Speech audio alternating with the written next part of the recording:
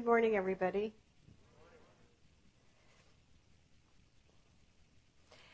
One day, Greg and I were out for a walk early morning on a piece of land where we have some cows. And as we were walking in this brisk morning, we had with us one of our many grafted-in grandsons. And as we're traveling down this road, from the brush, this huge cedar thicket, out comes running this dog, this beautiful black and white border collie. The only thing is, we don't have a dog. So I don't know whose dog this was, and I grabbed it by the collar and checked its tags and just had a veterinarian rabies tag, no name. So we made the dog continue on our walk with us. We walked for, about an hour and a half in the morning, and as we're walking, we come upon part of the group of our cows, just a portion of them, maybe, I think there were probably 5 or 6 of them there. And these cows are range in about 1,800 to 2,000 pounds apiece. Well, we don't have a dog, and they don't see dogs, so they saw that dog and thought that dog was a coyote.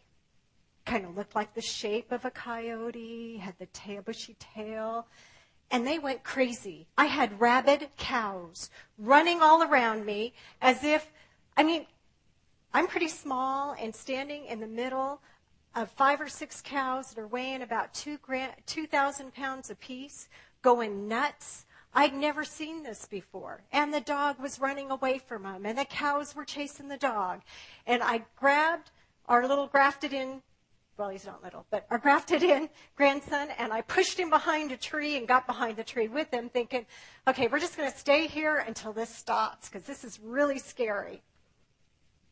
And between Greg and I, we managed to get the dog away from the cows, and we were several hundred yards away when apparently one of the members of the group that wasn't with the first encounter saw us from about, I'm going to say, a couple 100, 300 yards away, which is no threat to her, and normally they don't even pay any attention to that. I'm walking, grandson, I guess he's kind of tall, here, Greg here, and next thing I hear is hooves beating the ground. And I turn behind me, and I see this tank bearing down on us, dirt flying.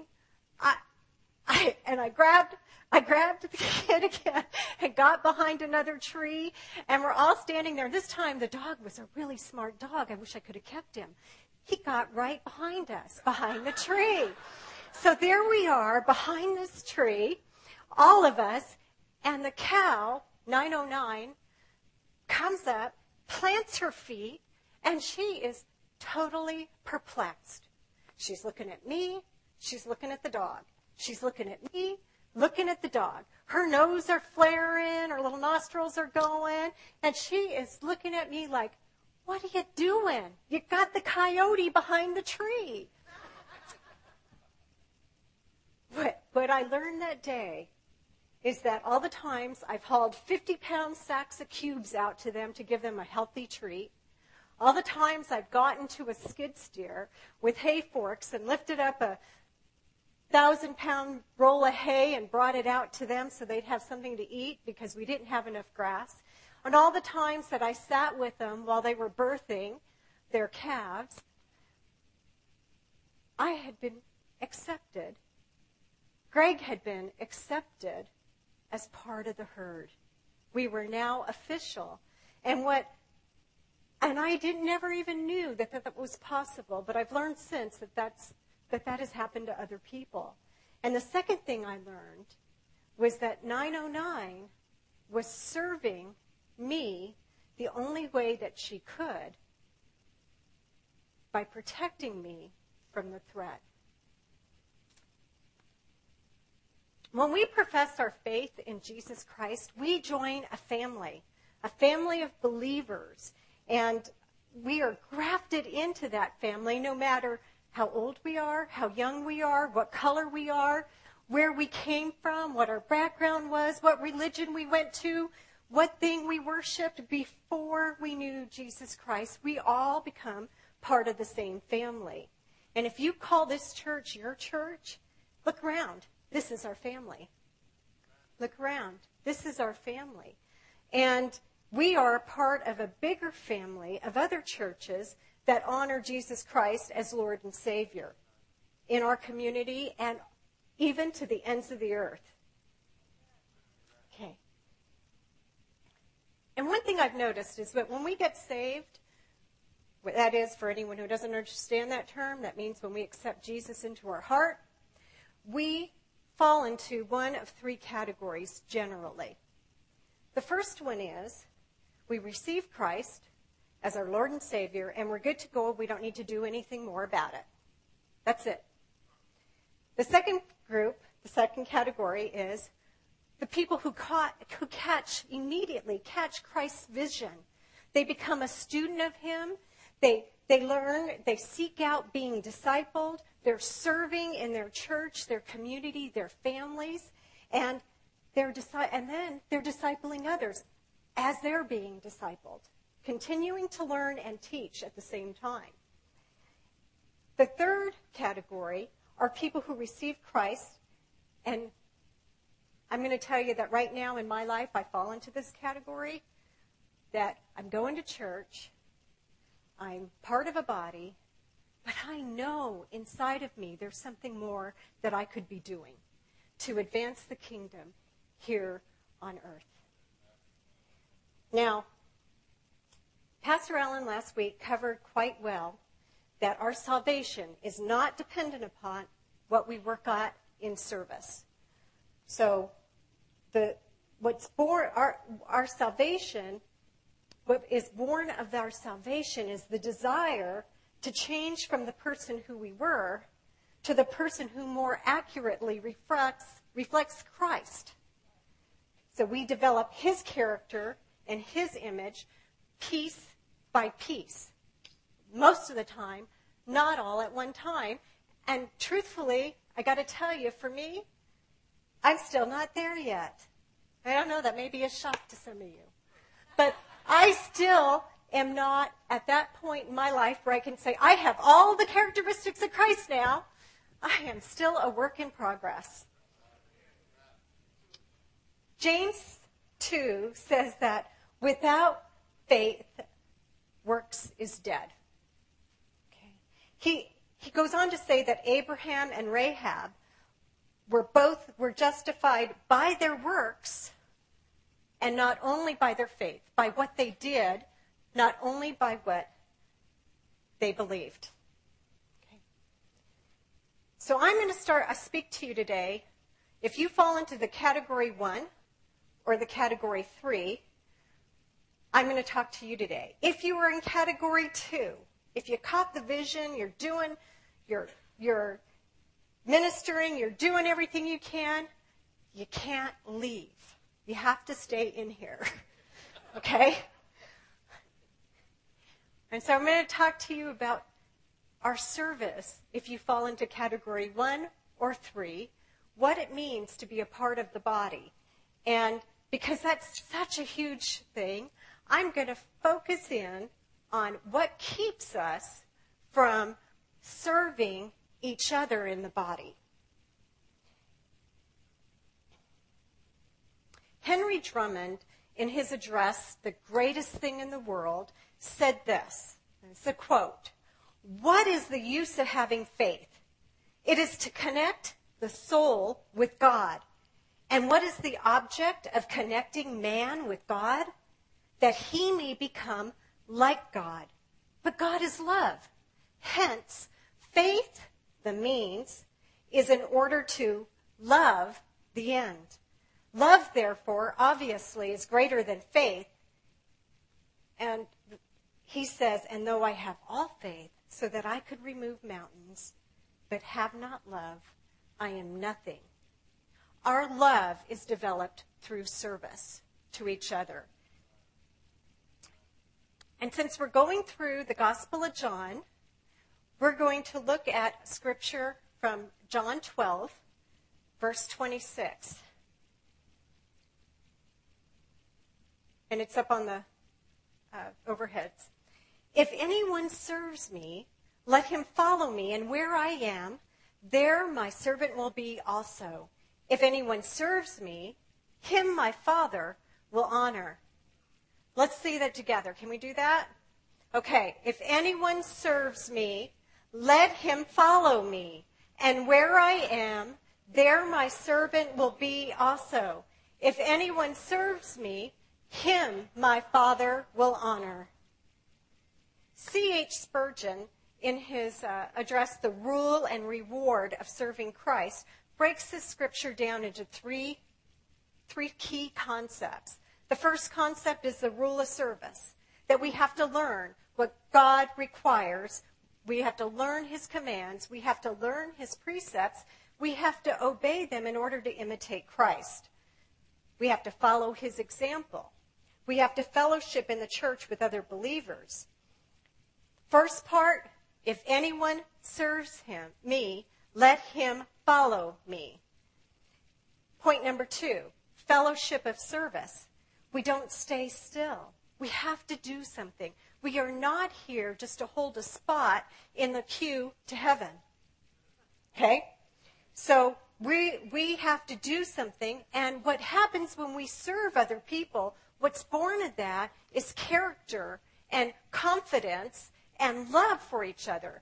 So if you're not serving because you don't love, you've got it backwards. You've got to love, you've got to serve in order to develop that love for Christ, that love for each other. Okay? We know that faith, service, and love all go together. The third point is the reward of service. Him my Father will honor. We have all, as believers in the Lord Jesus Christ, have been promised the same reward. I don't care if you came to him when you were born or you came to him when you're old and stooped over. We have all been promised the same reward, and that's everlasting life with Lord Jesus Christ in heaven. So what I'm going to focus on are 7 things now. We're going to kind of tick through them pretty quickly. Some of these are truths that have been mixed with some lies. You're going to have heard them before. You may have even said them. I've said them. That's how I knew to put them down here. Number 1, if you weren't saved when you were young, or you didn't pay any attention in church, or you didn't have parents who took you, and you didn't go with friends, and you get saved later in life, which was my situation. I didn't get saved. You know what I was thinking? I was really smart. I knew my job. I was good at it. I could perform in the workplace. My bosses liked me. I got raises. I got promoted. I didn't know anything about God. I had to admit I was ignorant. But I was so used to doing everything myself, I didn't want anybody to know that I didn't know anything about God. And maybe some of you are in that same place where you didn't have a relationship. I didn't know the stories. Maybe you didn't have a relationship with God from a young age, and someone starts talking about Shadrach, Meshach, Abednego, and you're wondering, what are they talking about? That's somewhere in this book, and it's a big book to look through. So what happened for me was I didn't want anyone to know I didn't know about God, so I didn't get discipled. I didn't learn because I didn't want to expose my ignorance. And what's more is, you know what people had the audacity to say to me? They called me a baby Christian.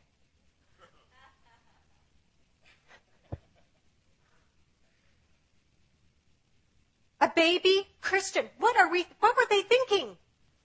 Seriously. The stigma attached to being a baby in this culture, in this day and age, is not one of, wow. It's one of, am I right? We think about Babies are there to be served. You are that baby's master. Who has a new baby in here? I know there's several parents I saw coming through. Right. And the baby is your master. You are the servant. And you're thinking that every time that feeding comes around at 2 a.m., aren't you? Yeah. Yep. And babies, you can't tell them, get your own bottle. They don't listen. Jesus told us that to come to him, he wants us to be as little children, not babies. Little children are teachable. Their brains have developed to the point we can teach them, they can learn, they can respond. Why do we call new Christians baby Christians when all it does is set them on the defense from the get-go?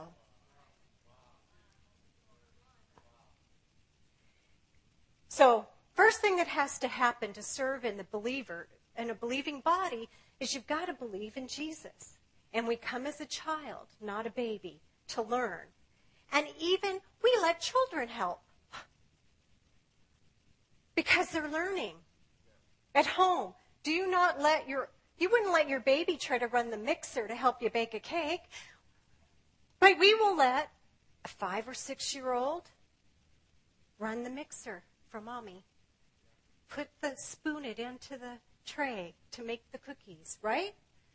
We let children serve. We have to follow Christ's example and be as little children. Number 2, saved. I get saved and I go on Sundays. I did that. I did that for 3 years. I went every Sunday, or sometimes Saturday night. They had a Saturday night service where I was going. And when I go, I don't think I hardly ever missed in 3 years. I never met the pastor. It wasn't a place much bigger than this. I didn't know anybody's name. No one ever invited me to go to lunch. No one knew who I was. I just came, sat in a chair, and left when the service was over. I was touched by God during worship, but I never made any connections. Same church, 3 years, never met the pastor, the elder, nobody. Part of that was my own responsibility. I didn't want anyone to know that I didn't know anything about God. Part of that was just that this body wasn't serving each other. Okay?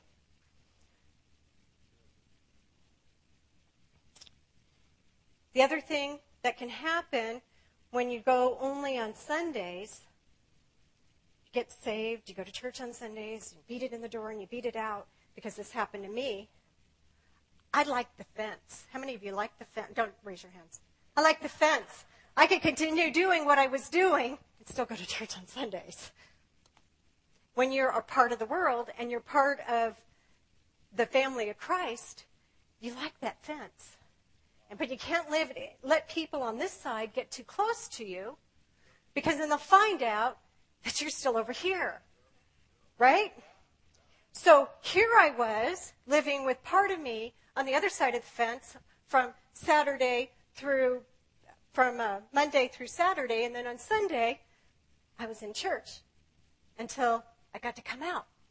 And then things all went back to the way they were. And I was the same person. I did not want to be found out. And sometimes we have to realize that we can't change the things that draw us into the world until we start serving people in our community, in our body. And then God changes our heart. We love him more. And the next thing we know is we're not over here so much on that side of the fence. We're pulling out of it. There's a documentary, because our culture, the world's culture, it's strong. It's attractive. It draws you.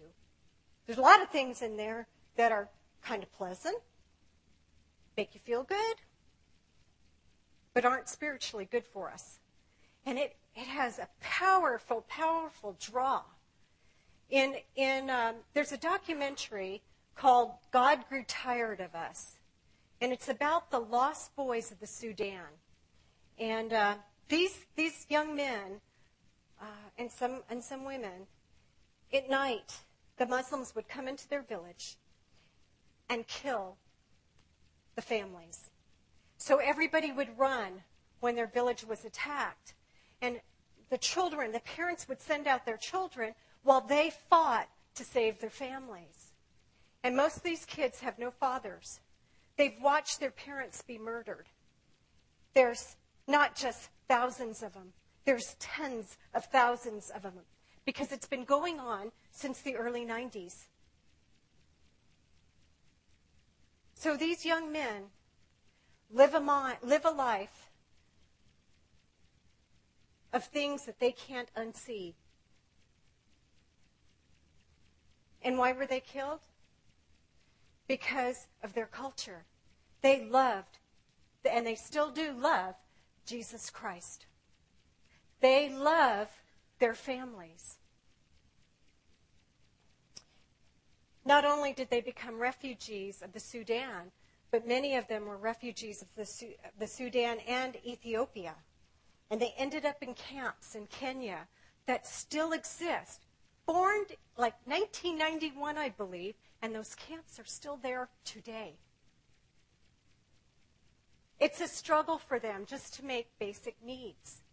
And so somebody decided to take a group of men, and I believe there were 3 of them. This documentary follows 3 of them, although this has happened to hundreds, thousands of them. 3 of them were given an opportunity to come to the United States.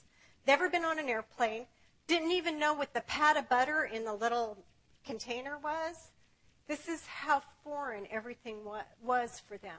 They didn't know what a refrigerator was, and that chicken actually comes in a package that you can put in the freezer. One of those men, John Dow, became a leader in his community. He speaks in this documentary to some boys and their young men about keeping their culture, family, and faith in Jesus Christ. And he says to them, quote, "Being a Dinka man, it requires you to help. That's very important. But I'm worried with the young guys, the Sudanese young guys, those who can easily give up whatever they have. What if they forsake their culture?" And he says to these young men, "What are you doing there? The way you are dressing, the way you are doing your hair, the way you are conducting yourself. You are away from our culture. Please come back." And he says to us in the movie, direct confrontation. Even if they don't want it, tell them, change from there. Come back. I realize that we live in the world and we have to live in the culture, but we don't have to adopt the culture. We can be who we are. We can be the Christian, in Christ, the way we were called to be in Christ, and we can live in both places and just not be a party to one of them. Okay. Number 3, we must get better as a person to serve. Okay.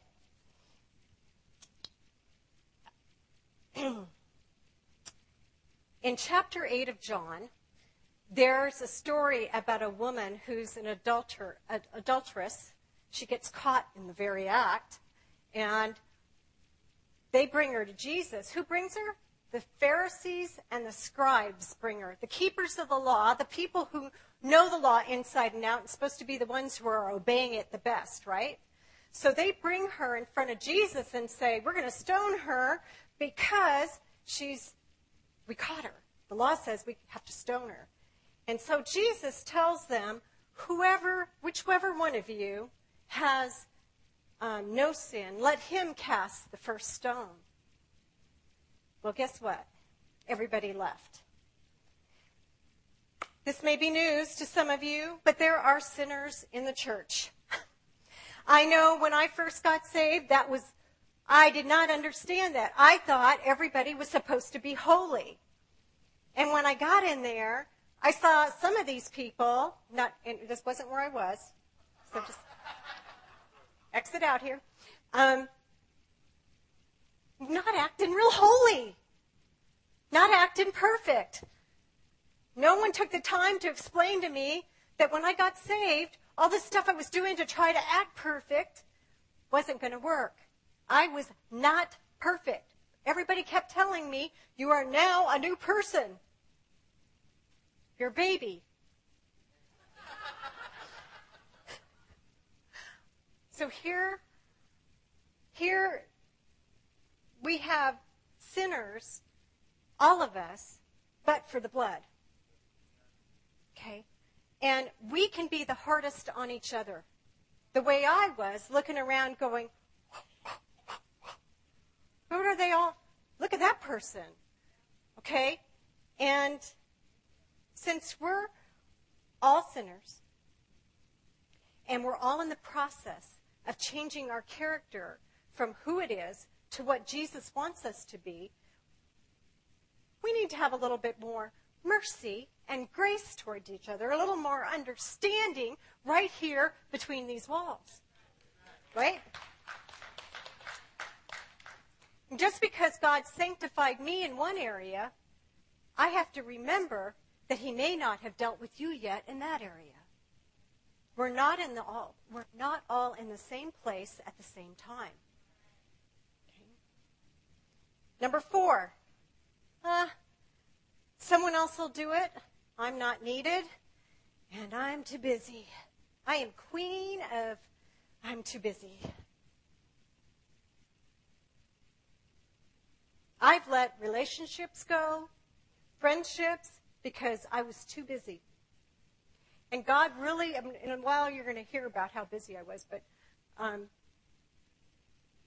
God gave me an understanding that I was going to die one day.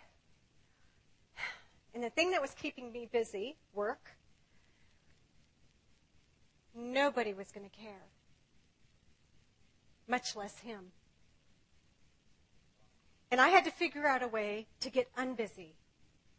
So my life got blessed with having a vision at work that involved other people and not just me. And I gave up things that I'd been doing into other people's laps. And, we're all part-time now. And we have time. Okay? But I'm queen of too busy. But not anymore. I'm letting it go. Okay? And you know what busy means? Anybody know what the acronym for busy is? Being under Satan's yoke. Ooh, made me look at it a lot differently.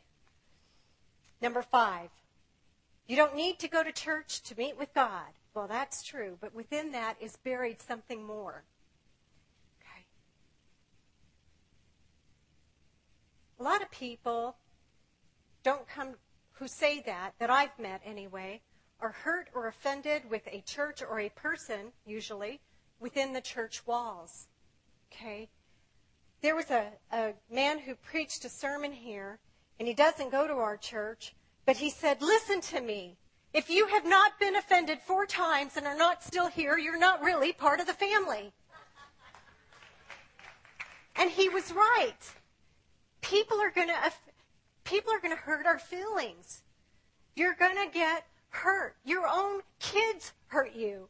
Your own mother hurts you. Your own father hurts you. But you don't quit.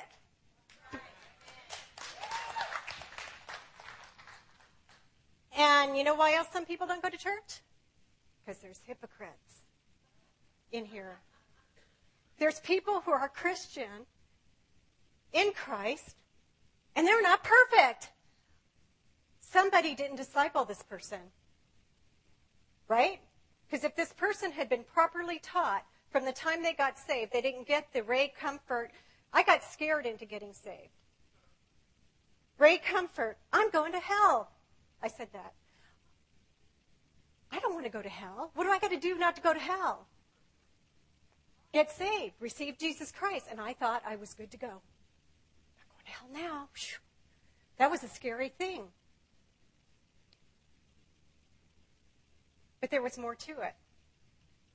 And that's why I didn't know. I was one of the people that said there were hypocrites in the church. And that's why I don't go. Why? Because I didn't put myself in a position, and nobody took the time to tell me, you are not perfect. You're a work in progress. And so is everybody else. Oh, I get it now. Galatians 6:10 says, therefore, as we have opportunity, let us do good to all, especially to those who are of the household of faith. That's each other. That's our family, our household right here. Okay? And let us consider one another in order to stir up love and good works, not forsaking the assembling of ourselves together, as is the manner of some, but exhorting one another, and so much more as you see the day approaching. Hebrews 10. Do we not see the day approaching? Don't we need help staying on the right path? That's what we're here for, to help each other stay on the right path, to help each other. When one falls down, the other friend can help them up. Number 6, I went through some training when I was on the board for Christian Women's Job Corps, and the trainer spoke of a poverty mentality or a poverty principle. And what that principle, it was many points under this. One point was a person with a poverty mentality or a poverty principle may have an electric bill of $100 but only have $50 to pay it. So instead of putting the $50 towards the electric bill, they just blow it on something else. Some of us have a poverty mentality in terms of service. If we can't run it, if we're not going to make this huge, monumental Billy Graham type difference, we're not going to do it. We're not going to do anything. I want to remind you in chapter 4, John, Jesus is going through Samaria. A, he's not supposed to be in Samaria. He's a Jew. He's not supposed to even be there. B, he stops at this well. He talks to this woman. To B, he's talking to a woman, not supposed to be there, talking to a woman. And guess what? She's a Samaritan woman. And he's just having a conversation with her. But their conversation ends up with her accepting Jesus Christ, realizing that he is the Messiah. Just a simple little conversation. And that small conversation turned into an entire town being saved. An entire town being saved. Where were his disciples while he was meeting with this woman in that place? They were what? Shopping. That's right. They went to go get the food. They were serving him. They were shopping. I like that. Number 7. I'm waiting to hear what God tells me to do. I thought that too. Have you ever driven down a road and been the first person to come upon a bad accident? I'm waiting on God to tell me what to do. I don't hear any voice saying to stop. I'm just going to keep on going. No, we pull over. We pull over to help. How much more do we not help each other? You know? Jesus says in John 4:37, one sows, another reaps. That means we all got things that we're doing. It's not going to all look the same. It doesn't matter if you're teaching children's church, working in the nursery, or you're in the kitchen all night at an outreach, or you're attending a prayer meeting. All of us are involved in the harvest. All of us. All of us are involved in serving so that there can be a harvest. The other thing that was spoken over me one time was I had a ministry and a calling on my life. I was a new Christian, baby, and I had this ministry and calling on my life. Well, I was waiting to find out what it was. I didn't know what to do. I didn't know what it was, so I didn't do anything. Sometimes we talk to people so far up here when they're new Christians that they don't know. You paint this picture of a ministry and a calling. I'm thinking, stadiums filled with people coming to the Lord Jesus Christ. How do I get there? Remember? I wasn't being discipled. No one offered. I didn't want anyone to know I was ignorant. No one came alongside me, was my friend, became my family. No one. So here I was. So I did what everybody else would do. Nothing. Because I had this calling and couldn't do a thing. Let's not tell people that anymore, especially if they're new. Unless you have a specific calling and you can give them direction and take ownership of it.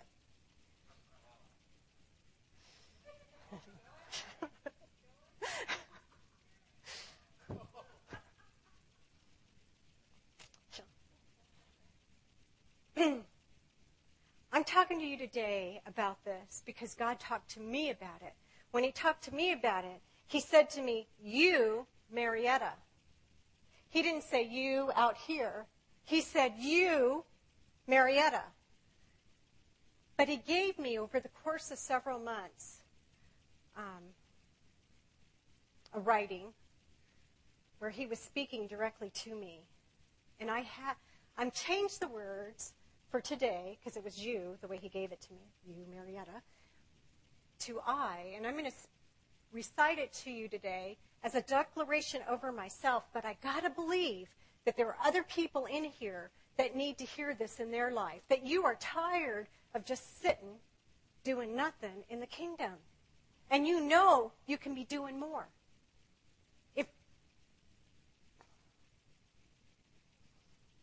The title is, I Don't Just Occupy Space. I am not here just to take up space, eating, consuming, satiating my appetite, leaving a trail of excrement in my wake. I am not a bookmark on this earth, a flower pressed against the pages of life. I am not a piece of art, a sculpture, a thing perched idly on some shelf, whose only purpose is to be seen, admired, gazed at, mutely, sitting, waiting for someone else to decide I need to be knocked off, trashed, kicked to the curb, destroyed. I am not a cosmic, random event, an accident of love or lust to make me one unique egg among hundreds, and one unique seed among dozens of millions, joined together in a dance of violent passion and created the being you see standing before you, me. He stretched out the heavens overhead and decorated with planets, moons, stars, the sun, and the Milky Way. He created this earth and everything in it. He formed the oceans and the life they hold. He breathed his breath into this world so that I could inflate my lungs and live. He sent his son here to redeem that which he created, me, to himself, so that the pain I was meant to have in death, ostracized from the king, would not transpire for me if I would but welcome him in my core. He was beaten into an unrecognizable, bloody, ripped, shredded, torn mess for me. He didn't do all that so I could sit in my place on Sundays. He didn't endure all the pain so that I could have a stairway to heaven. He didn't drink the cup set before him so that I could just occupy space. He was ripped, but not with muscles. He was heavy duty, but not in his body. He was bad, but not in attitude. He endured all, but not for himself. He overcame so I could overcome. He took on the public display of torture and humiliation. He took on the devil and his kingdom. He took on all that I deserved to lay the foundation on which I must stand, to prepare the path which I must march, to give me the bread which I must part, to give me the seed which I must spread, to give me the water that I must pour. The chance of being born as me was 1 in 12 billion. That's twice the current population of this planet. My existence was orchestrated at this moment, in this place, not for me to consummate my cravings, my delusions, my timetable, but to accomplish his design, using his strategy for his magnificence. I must move, motivate, ambulate, hike, trek, saunter, stroll, sashay, strut, swagger. I will not remain fettered, fixed, moored, chained, fastened, shackled, handcuffed, bound, constrained, restrained to where I am. I will dislocate, disturb, disentangle, oust, eject, extricate, break free. I do not just occupy space, an effigy pointing to the path. My requisite is to illustrate, demonstrate, exhibit the way, to metamorph, reform, modify my earthly existence, to watch for and walk through every door, to bring the kingdom to the lost, to share all that I was given without cost to me. I am not here just to occupy space. I am in Christ, a soldier and a comforter. I am in Christ, a warrior and a child of the Most High. I am in Christ, the help to someone in darkness. I am in Christ, salt and light to the world. I am in Christ, a culture changer. I am in Christ, significant and essential. I have a place to fill, a job to do, assignments to complete. No, I do not just occupy space.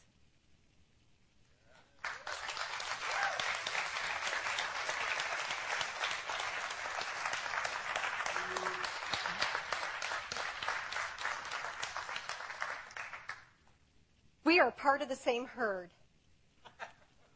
We're all different, but we all belong in the same family, the family of the kingdom of God here on earth. We are not here to hold our spot, but to serve God and each other. And we are part of the continual expansion of the kingdom of heaven here on earth until the Lord returns for us or until we go to him. Today, if you don't know, what I'm talking about, being part of the family, you're not in it yet, we want you in our family. If you don't know the Lord Jesus Christ as your Lord and Savior, and you feel Jesus kind of tugging at your heart, and you're thinking, well, I kind of like to be a part of something bigger than myself, I'm going to give you an opportunity to do that. So, if everybody would join me by bowing your heads and closing your eyes, and if you want to make Jesus Christ your Lord and Savior, I would ask that you raise your hand and look at me, make eye contact, raise your hand, raise your head, make eye contact with me so that I know that I see you. If you want to be part of this family, if you haven't made a decision yet and you want to do that today, please know that we want you in our family. You are welcome just the way you are. You don't need to get perfect. I'd like everyone to repeat this prayer with me. I believe in Jesus Christ as the Son of God. Jesus, I believe you came to earth. You died, and you came back to life. And then you rose to heaven. I repent of my sins in the past. I ask you to come into my heart and to change me into your image. Thank you for loving me. In Jesus' name, amen. If you prayed that prayer for the first time, we have a gift for you. And so in a minute, I'm going to call the prayer ministry team forward. I'd like you to come up and tell one of them. You can bring a friend with you. Tell one of them that you made a decision. In your bulletin today, there's this guest communication card. But if you flip it over, I want you to look at the reverse. In there is a ministries and connections, and we have a list of places that we need people to serve. We need you to be the hand, the foot, the eye that you have been called to be in this body. We need your help. We are not whole without you. We don't care where you are or where you came from. We want you. And if you don't know, can't check off one of these things, there's a blank line in the bottom, and just put down there, I don't know, but I want to do something. If you know that you're not doing everything that you could be doing in the kingdom, and you're ready to take that step into service, into helping, into being a part, and not just a pew sitter like I was. I want you to, when the prayer team comes forward, I'd like you to come up as well for some prayer. If you've been ministering and you've been a part of this family and it's bigger, but you need to be refreshed, and you have a fountain of living water that's starting to running dry, and you want that fountain refreshed, come up here. We'll pray with you for that refreshing. Thank you.